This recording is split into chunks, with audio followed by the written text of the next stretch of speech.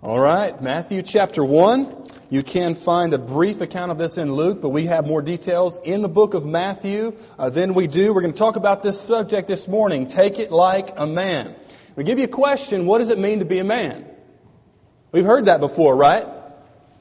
Little boys are growing up, take it like a man. Little boy falls down, mom comes and she, takes care of his skinned knee, and dad usually says something like, shake it off, right? There's a difference. Boys are told, be tough, be a man. Several years ago, there was a series of television commercials, and it was, who's the man, right? I'm the man, you're the man. Who's the man? What is a man? That's a question. We've got a lot of people today in the world, and they're trying, especially, you've got a group of guys just saying, I want to be a man, but how do I actually, what is a man? I was at a camp out several years ago, and it was just all guys. This was in eastern part of Texas, and we were there, and for some reason where we were was like armadillo capital of the world. You know what I'm talking about? Like, it was Texas. There was armadillos everywhere, and a few of the guys had brought some guns to the camp out. And most of the guys, we had a German, we had a Tanzanian, we had Texans, and we had a guy from Cleveland, Ohio, whose outdoor experience pretty much consisted of going to the park. All right?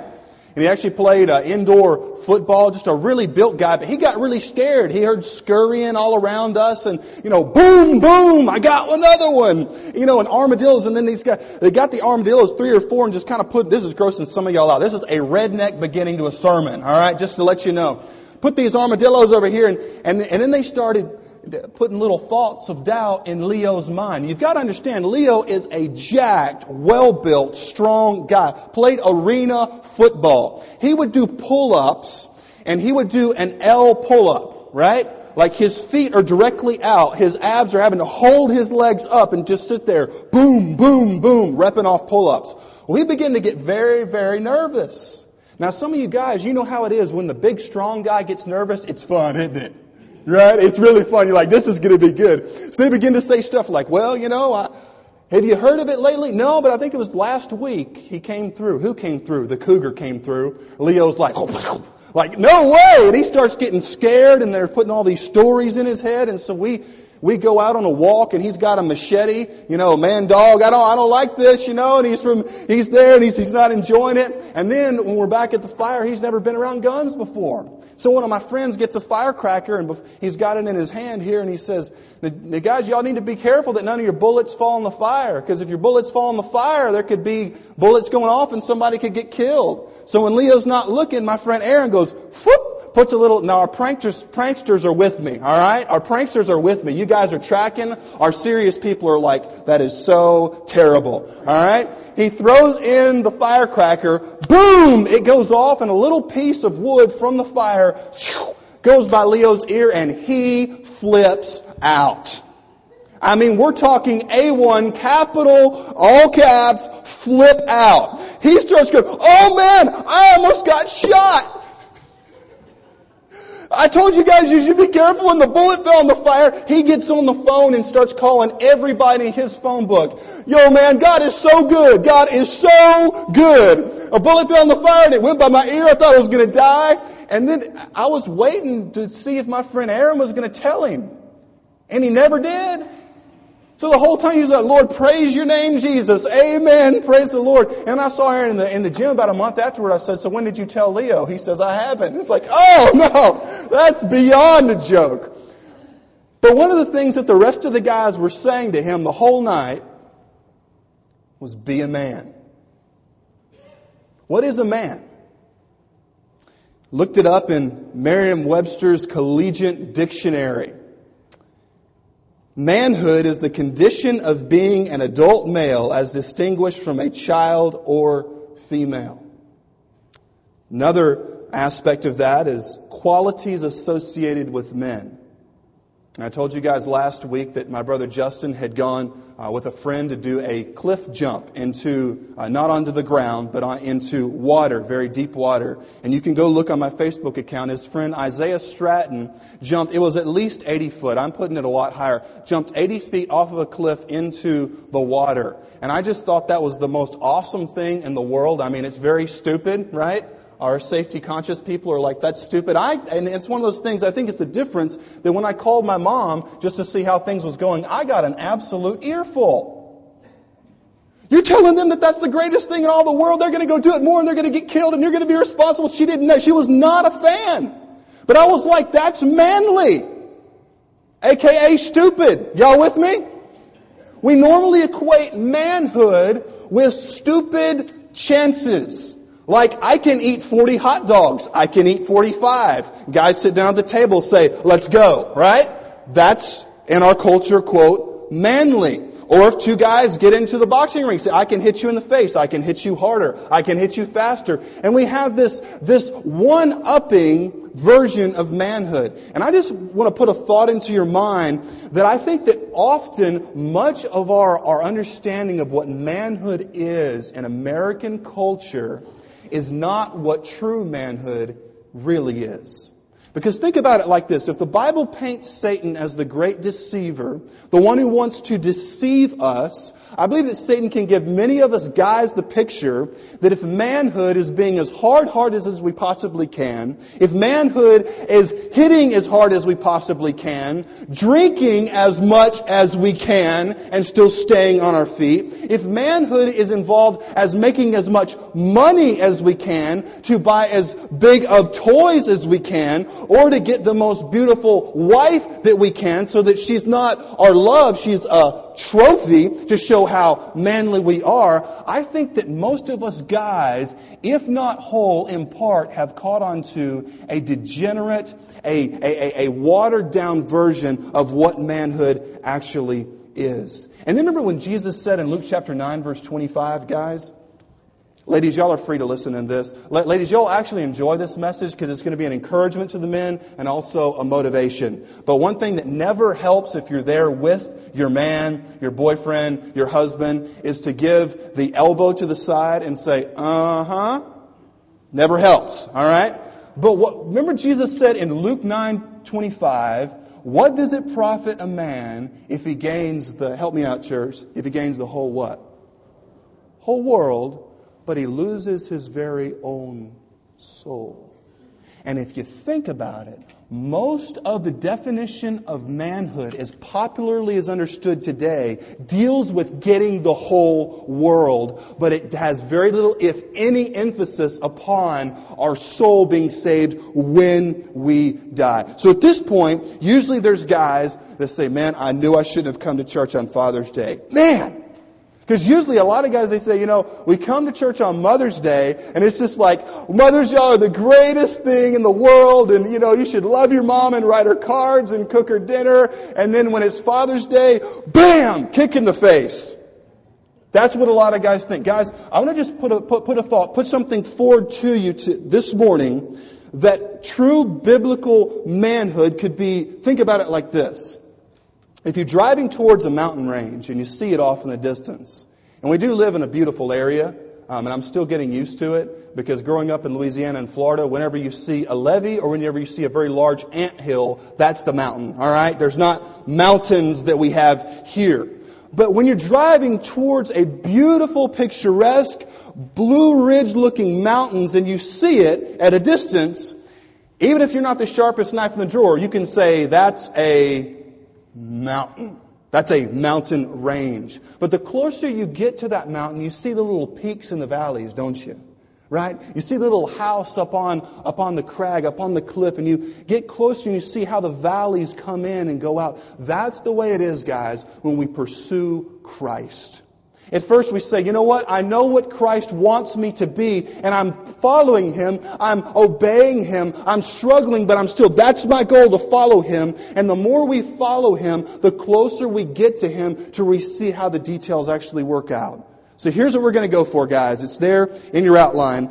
The main idea, the sermon in a sentence, the heart of the text, is that a real man must first die to himself in order to live to Christ.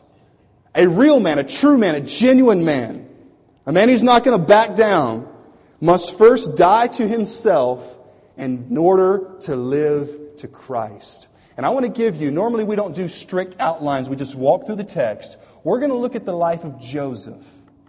the earthly father of Jesus. And I want to point out to you 5 characteristics about Joseph that qualifies him as being a true man. And when you look deeper into these characteristics, I want you to do it with the thought in mind that this is the heart of Jesus. So let's do that, beginning there in Matthew chapter 1, in verse number 19.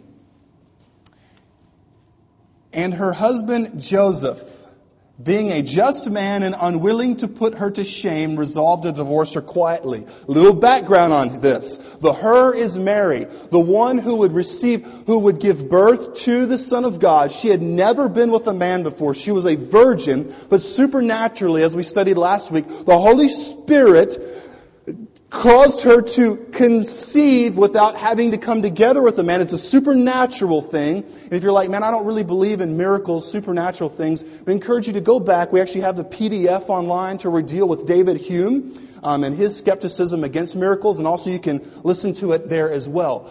But you've got this girl, and she's basically, our understanding would be like super engagement, right? For here, if you get engaged, then that means that you're going to get married. In their time, they had something called betrothal. And if you were betrothed, you were considered married, but you hadn't actually consummated the wedding yet, or the marriage. And so here you are. Imagine, guys, you're Joseph. You're working with your hands. You're trying to bring home the bacon. You've got this great girl, and her name is Mary. And it's apparent from the text that Joseph cared for her, right? And you're like, this is going to be great. We're going to be married. And all of a sudden, she gives you the words that literally cause you inside to hit your knees. She says, I'm pregnant. Just stop. Guys, you know it's not you. You're engaged, you're betrothed, and you're going to get married, and she comes and she says, got some news to break to you. I'm pregnant. At that point, virtually any normal man would be crushed. But then, more than likely, the explanation was given, God did it. Your fiance comes to you and she says, I'm pregnant, but I didn't have sex. God did this. Back up just a minute. How many guys would really believe that? I mean, this is the only time a virgin is conceived in that time and ever, and your girlfriend comes and she says, I'm pregnant, but I didn't sleep with the guy. I didn't have some procedure done. God caused me to be pregnant outside of a sexual relationship. Not only would you be crushed, most guys would be pretty hacked off, right? Like, okay, I kind of took biology 101. I know how this works, and that's not going to fly. But notice Joseph's reaction, what he didn't do. He didn't fly off the handle, but it says, being a just man and unwilling to put her to shame, he resolved to put her away or to divorce her quietly. You know what a lot of guys would do that would be insecure? They'd totally fly off the handle, right? Like say, how in the world could you treat me this way? Number one, you cheated on me. That's anathema. You're gone. Secondly, you're going to sit here and lie to me and tell me that God did this? Like, do you guys catch how ludicrous that would sound if you're Joseph? Like, you think not only that you don't care about me, but you think that I'm a joke. You think I'm an idiot. You think that I'm going to really believe that God came to you, and Isaiah chapter 7 verse 14, God fulfilled that in you, and this is like God inside you? Are you smoking crack? Are you serious? You are a joke. Can you just imagine how angry he would have been? But notice it says that he was a just man. The first aspect, I believe, before us guys, we come to the point of being a true man, is we must be, first off, willing to give grace. Willing to give grace. You know what he could have done? He could have brought her in front of all of the people and said, this is my wife. And he would have definitely had the upper hand because women were not looked on very well in that day and time. And put her over, separated from him, and say, she was unfaithful to me. In fact, she could have actually been stoned. Under the law of the day, he could have been totally right. Talk in terms of families. There's a lot of things that you could be legally justified in doing in terms of family relationships. But I want to encourage you, men, are you willing to give grace? willing to give grace. You know, a lot of our concept of being a guy means the tougher guy you are, the more rear ends you kick, the better you are at being a man. I want to give you a short poem here. I don't normally do this. This is contrasting Alexander the Great and Jesus. Here's how it goes. Jesus and Alexander died at 33. One lived and died for self. One died for you and me. The Greek died on a throne. The Jew died on a cross. One's life triumph seemed, the other a loss. One led armies forth, the other walked alone. One shed a whole world's blood, and the other gave his own. One won the world in life and lost it all in death. The other lost his life to win the whole world's faith. Jesus and Alexander died at 33. One died in Babylon and one on Calvary. One gained all for self, and one himself he gave. One conquered every throne and the other every grave. The one made himself God. The God made himself less. The one lived but to blast, the other but to bless. When died the Greek, forever fell his throne to swords. But Jesus died to live forever, the Lord of Lords. Then it concludes, Jesus and Alexander died at 33. The Greek made all men slaves. I love this. And the Jew, amen church, made all men free. One built a throne on blood, the other built on love.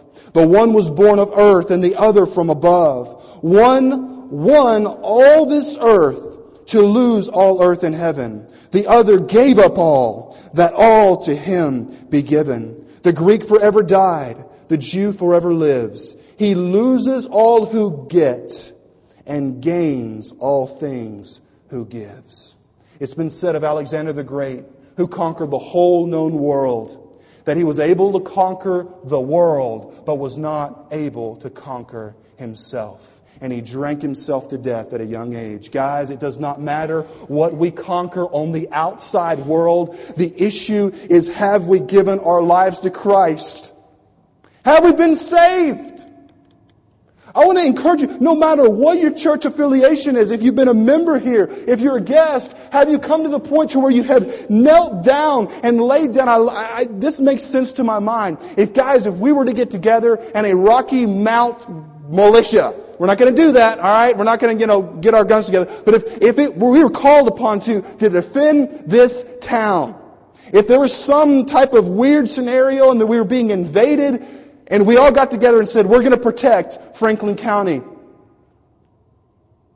And we all got together and some guy was there and he pulled out, we've got, guys over here and Fred Tudor's got an AK-47, Barry C's got an M16 and we're ready to rock and roll. We're not going to let them take us down. And so then you've got some guy who comes out and he's got a feather duster. He's like, full auto guys, y'all need to just back up. I'm going to knock somebody out with this hog. No, you're not. I think, guys, the reason why some of us have met with so much defeat in life is because we think that manly pride, the bad kind of pride, is actually an M16 when it's actually a feather duster. And we think surrendering and submitting to Christ and falling on our knees in repentance and brokenness and saying, Jesus, I'm willing to do whatever you want me to do. Please save me. Please teach me. I'm willing to follow you. We think that's the feather duster, but that is actually, as we had up here, thanks again, Jack Strickler, you're awesome, to build all of our props with our weapons and our armor. That's actually what we think the feather duster is. That's what our culture tells us is weakness. They say if you follow Christ, you're an emotionally unstable dude. Right? You go to church and you sit down in the pew and look at that dude up there who gets all crazy and, and you sing and you cry. You're just weak, man. You're weak. But weakness will be shown, and please hear me very clearly, on the day in which God judges the world in righteousness from Acts chapter 17. And this goes to the theme of Scripture. The Bible says that every knee will bow and every tongue confess that Jesus is Lord. Does not matter, guys, how much weight we can lift, how big of a check we can bring home. Every man and woman who has ever lived will acknowledge Jesus as Lord. So here is the imperative. From now until then, let's just do it now. Amen? Why would I push that off and be judged and be sent to hell because I've rejected the grace of God? Why not just receive the mercy of God today? Let Him cleanse me. Yes, guys, we've all made mistakes. All of us. All of us have regrets. All of us have things that we wish that we had not done. And we look back and we say, man, I wish I had done this. But guess what? That's what pushes us into the arms of Christ, who can forgive. Amen? He can forgive. But if we keep holding on to this feather duster, we're never ever going to be able to become a soldier of Christ. You see, Joseph was willing to give grace. I want you to write down a text and memorize it. This is incredible. 2 Timothy chapter 2, verse 3. Paul writes, 2 Timothy chapter 2, verse 3. He's there in a rat-infested prison.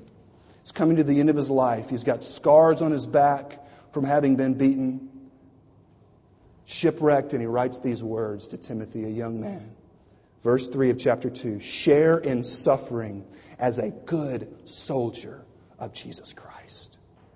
Guys, do not think for a second that if you bend your knee in obedience and brokenness to Christ, that you are being a weak man. What you're actually doing is you're kneeling before the King, and He's going to raise you up an ironclad warrior for truth. Praise be to God. Because what happens in our world is we are lied to, and we are told that we are men if we reject the ultimate man, who is Jesus Christ. Secondly, Joseph was a real man, and Jesus is Lord because he was willing, notice, to risk. Look at verse 24.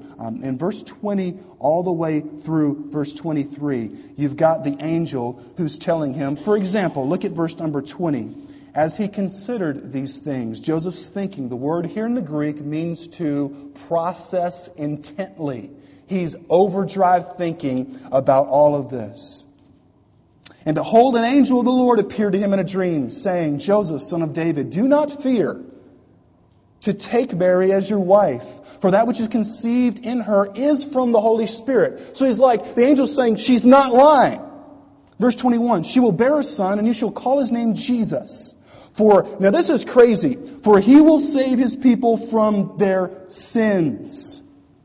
And then in verse 22 and 23, he goes back to Isaiah and tells Joseph that it's a fulfillment of prophecy. Then in verse 24, when Joseph woke from sleep, he did. Notice he didn't say, he didn't ask, guys. He just did. He did as the angel of the Lord commanded him, and he took his wife. Now imagine the rumors here. This was not America in the 21st century. Can you imagine what people were probably going to say about him? Like if he actually took her as his wife? They say, I know why Joseph took her as his wife. I know why he didn't divorce her. Because it's probably his kid. Or maybe it was one of those passing by Roman soldiers, and Joseph's just trying to be a nice guy, so he's going to take Mary anyway. You know what this says, guys? That he was willing to risk other people saying stuff about him.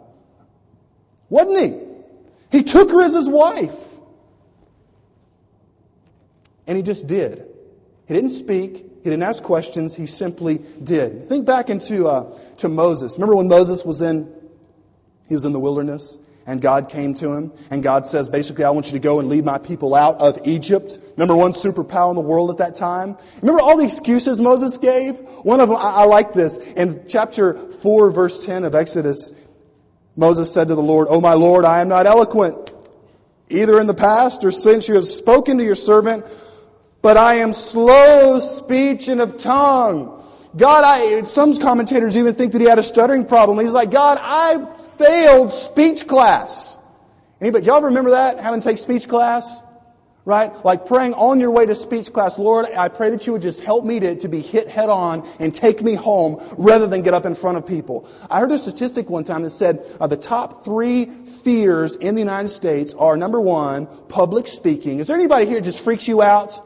All right? Too freaked out to even raise your hand. That's cool. It's public speaking, the dentist, and death. In that order. Public speaking, the dentist, and death. Right? Some of y'all are like, bro, I wouldn't mind dying in a dentist chair, but don't get me up in front of people and speak. I will fall over backward and hit my head and then die. Moses is saying, God, you want me to go and take a risk and go speak before Pharaoh, like the leader of the greatest superpower on the planet? I can't talk. He had an excuse. But God said, it's okay, I'll send your brother. He knows how you talk and he'll talk for you. Moses is like, God's like, I will use you. Think about another excuse of Zechariah, the guy that we studied 2 weeks ago, when the angel came to him and he said, Zechariah, your wife, who is old. And Zechariah, remember guys, she's not old, she's advanced in years. Your wife will give birth to a son. And Zechariah in verse 20 of chapter 1 of Luke, he says, how shall I know this? He questioned. Moses gave an excuse. I like to think of Joseph with his obedience. Man, he totally wore Nikes. Do you know that I've not been able, and some of you may be able to find this, I don't think I looked in Bible dictionaries and concordances, I couldn't find a recorded word of Joseph anywhere in the Bible. But you know that he's considered to be a just and righteous man because, please listen, he just did it. Look at the text again. Verse 24, he did. He didn't question. He didn't delay. He just did. So guys, if you're like, bro, I'm not a talker, just do the gospel. Just obey. That's what he did. Is that a little too fired up for y'all? Some of y'all really look freaked out on that last one. You can get used to it after a while. His thought process is basically this. God is the boss. I am His servant. He has commanded me, therefore I obey. You know what you see, Jeff? Bro, I don't know a lot about the Bible. You realize that what you need to know to start out on your journey to those mountains, you say, I know God's will is there. I know I'm going to follow Christ. What you have to know is that God is boss. Amen, church? Have we learned this? We're learning it. God is boss. He commands me. I'm His servant. If and when He commands me, I simply obey. And you will have such a flow of freedom in your Christian life. Number 3, not only was He willing to give grace. Men, not only must we be willing to give grace. Not only was He willing, and not only did He take a risk. Guys, we must take risks. But number 3, He must be willing. We must be willing to deny ourselves. This is curious. Go to verse 25 in the same chapter, Matthew chapter 1. I think we gloss over this. Notice what it says. But He knew her not until she had given birth to a son, and He called His name Jesus. This word for know literally means, it has the connotations of coming together in a sexual relationship. Let's just stop and think. Number 1, the child was not his biologically. But he married her, but he did not have sexual relations with her. Those of you who are married, think back to the time that it was just, I hope it's the same, but it's like, I'm trying to walk a fine line right here and still get this across. Some of you guys have no idea where this is going, but some of you do. This is in the text. If you get mad, it's okay. There's plenty of boring churches. I may be within a driving distance of somewhere, and so you can go there and be. Anyway, I'm getting in trouble now. So, let's say you're engaged, all right? You're engaged, and you're the guy, and your fiance walks in. You're like, "How you doing?" I mean, it is like you have got it going on, and she walks in and she's like, wow. And there's just a mutual attraction. He married her, but please hear this. He was willing to deny himself.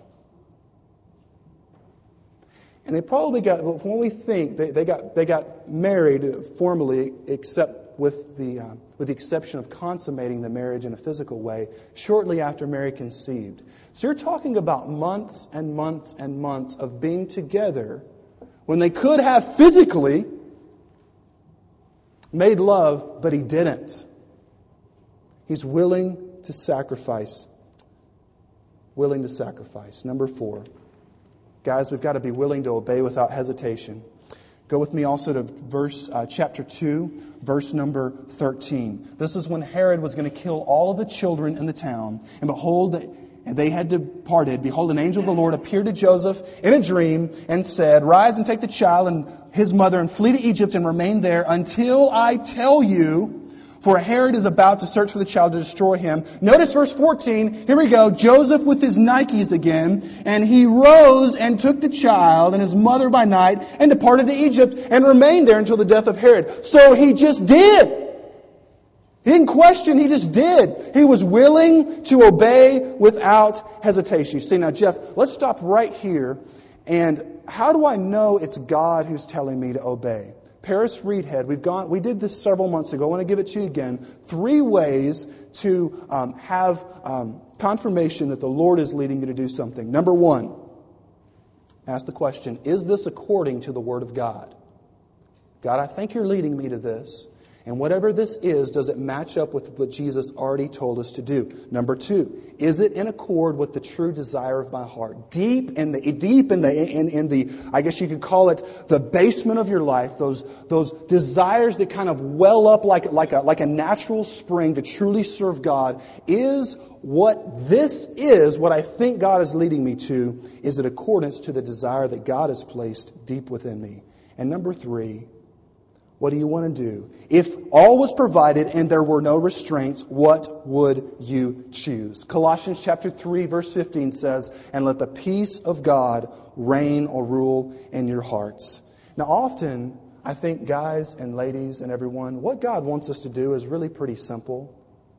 It's like, tell your neighbor about Jesus, be willing to go on a mission trip, give sacrificially, pray. That person in your extended family who's absolutely nuts, like our illustration last week, the person that when they come to the family reunions, they're the one fighting everybody, right? That they get hauled off. Like those people. Y'all have names popping in your head, all right? You know what I'm talking? Like those people, some of y'all are acting.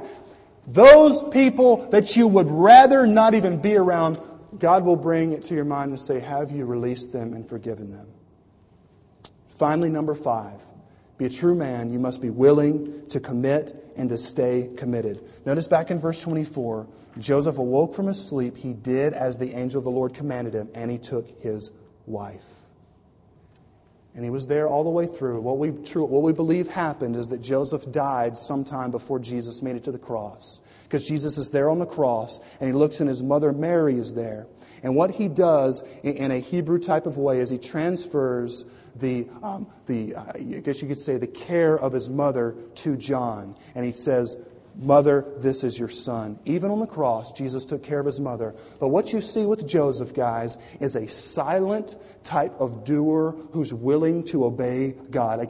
Guys, I want to encourage you, do not quit. Amen, ladies? All right, 2. Amen, ladies? Because it's difficult in today's world for a man to commit and stay committed. We're given more excuses than there are mosquitoes in Virginia about why it's okay but to simply commit and then later uncommit yourself. Guys, if we commit, by the grace of God, we can stay committed. Willing to commit and stay committed. Let me give you one last illustration that I believe brings this text home, and then we'll get out. And some of you may still be able to meet the Methodist at the local place wherever you meet. Okay. The Peace Child. It's a great book. You can look it up on Google. There's a missionary couple that went to Papua New Guinea. This was when the Dutch were in control of it. And they were doing ministry with a tribe, and it was a tribe that ate people, cannibals. They were headhunters. And when they went and tried to explain the gospel to this tribe, this is the conclusion when they heard about Jesus and heard about the crucifixion. Guess who they thought was a good guy? Judas. Because notice what happened. Judas was the guy who got paid. Judas was the guy who did not get crucified. In their culture, everything was backward. And so these missionaries, they're trying to find a way. How do I explain the gospel to the way that these people can understand it? Until they started to study the wars that these tribes would have.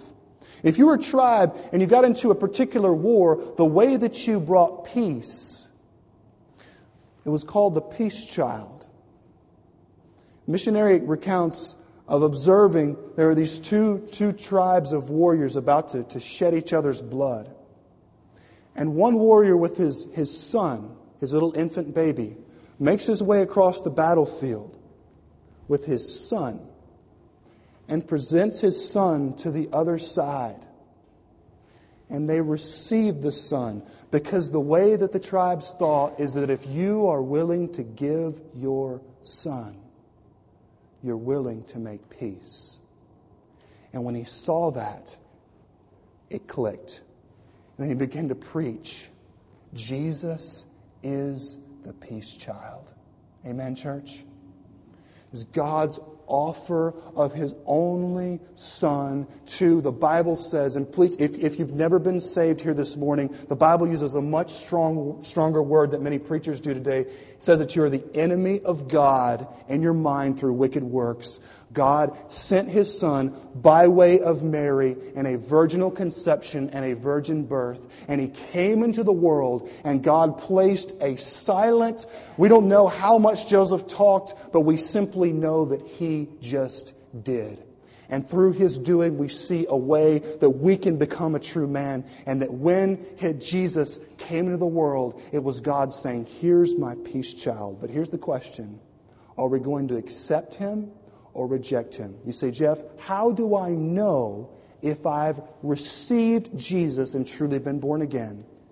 You say, I've believed in Jesus. Question, are you still continuing to believe in Jesus? Jeff, I repented. Is there still repentance in your life? Are you still pursuing that mountain range of following Christ? If you're here today and you've never been saved, we're going to give you a chance to do that right now. With every head bowed and every eye closed. Here on Father's Day in Franklin County, Rocky Mount, Virginia. For our guys and for our ladies and everyone here. If you are unsure, if you've been rocking back and forth between have I been saved, have I not been saved, did what happened to me when I was a kid, was that real? My life lately has been so jacked up, I don't really know. We simply know that the Bible calls us to commit. So right now, just give your heart to Him. Repent. Turn from what you know is wrong. Turn wholly to Him, being willing to give everything to Him. Just tell Him that. Just right now, say, Christ, I give it to you. Take it. Take it. I believe. Tell Him. Say, Jesus, please forgive me. There's a guy in the Bible who all he did was beat on his chest and say, God, be merciful to be a sinner. Jesus said he went away from the house of worship justified. He got saved. Just give it to Him. If you've done that, we're going to have what's called an invitation in just a few moments. We're going to stand and we're going to sing. We're going to give you a chance to stand up for Jesus. And not by coming down the aisle saves you, but by doing that, you're letting everyone know that this is where I stand today. It's a public acknowledgement to God and to the people that you're with. If you're here and you know that the Lord would have you join, you want to be baptized, we encourage you to come as well. Be like Joseph and just do it. Father, we ask that you would take this time to your glory and you would give us a spirit of obedience. In Jesus' name, amen.